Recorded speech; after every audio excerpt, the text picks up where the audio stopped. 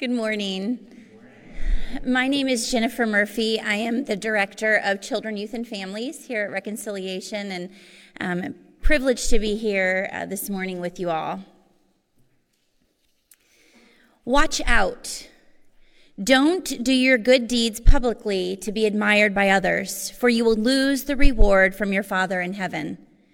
When you give to someone in need, don't do as the hypocrites do, blowing trumpets in the synagogues and streets to call attention to their acts of charity.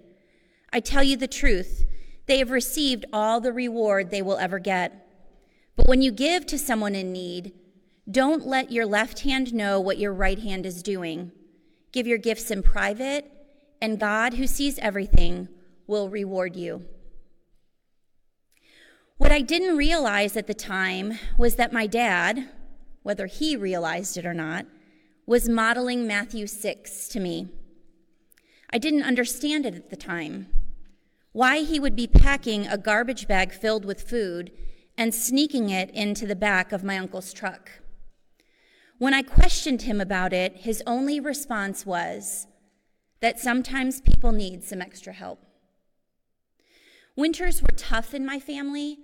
My dad and all of my uncles worked construction, and at the first sign of snow in Chicago, everything came to a screeching halt. Not only did the work stop, but so did the regular paychecks. The older that I got, the more I would witness my father's acts of generosity. They were usually subtle, and if I hadn't been paying attention, I might have completely missed them altogether. My dad never had to preach to me about being generous. He lived it. It was who he was. The longer that I am at Reconciliation, the more opportunity I have had to experience this seemingly secret generosity, most times known by very few, if any. People are fed, pantries are stocked, houses are furnished with basic necessities, animals are rescued, families are moved, new air conditioners are installed, copy machines are gifted, backpacks are packed, coats are donated, mission trips are funded, children are cared for, reconcilers are cared for, human beings are cared for. The list is completely endless, and all the while, there is no blowing of trumpets in the sanctuary to call attention to the acts of service and generosity. Gifts are given in private, where oftentimes God is the only one who sees. As a church, we live it. It is who we are.